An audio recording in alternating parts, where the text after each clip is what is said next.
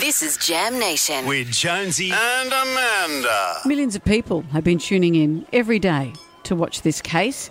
It's easy to forget there are two flawed humans involved here whose mental health, their lives, their careers, all of that we're watching all play out, and everyone's got an opinion on it. It seems that they're wrapping up now, that we've heard... this is Johnny Depp's attorney in the last days.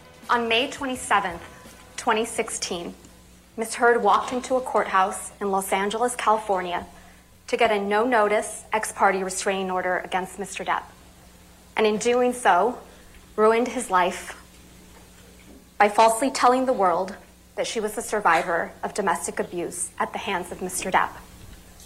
Today, on May 27th, 2022, exactly 6 years later, we ask you to give Mr. Depp his life back by telling the world that Mr. Depp is not the abuser Ms. Heard said he is, and hold Ms. Heard accountable for her lies. All right, so that's Johnny Depp's attorney. And here now is Amber Heard's attorney in her final words. Mr. Depp simply cannot prove to you that he never once abused Amber. And if you don't know, you have to return a verdict for Ms. Heard. A ruling against Amber here sends a message that no matter what you do as an abuse victim, you always have to do more. No matter what you document, you always have to document more. No matter whom you tell, you always have to tell more people. No matter how honest you are about your own imperfections and your own shortcomings in a relationship, you need to be perfect in order for people to believe you. Don't send that message. And that's what people are saying. I'm listening to a woman who has represented victims of sexual offences. She's saying clients often don't want their real names used in public court filings. They have a fear that they will be live streamed. They have a fear that there will be public opinion about them.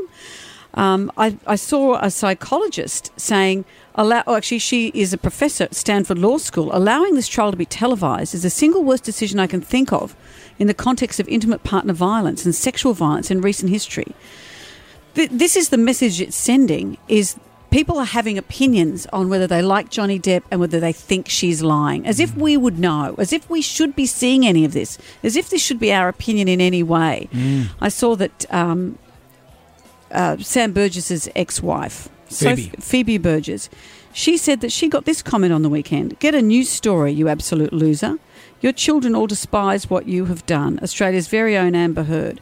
And that's the danger, is that women now who speak out are going to be vilified as trying to ruin a man's life. Anecdotally, it seems to me that a lot of women are on the side of Johnny Depp. But we Anecdotally, shouldn't from have the people sides. I know. But We shouldn't be seeing it. We shouldn't be looking at how charming and funny he can be and then looking at her face and saying she's lying.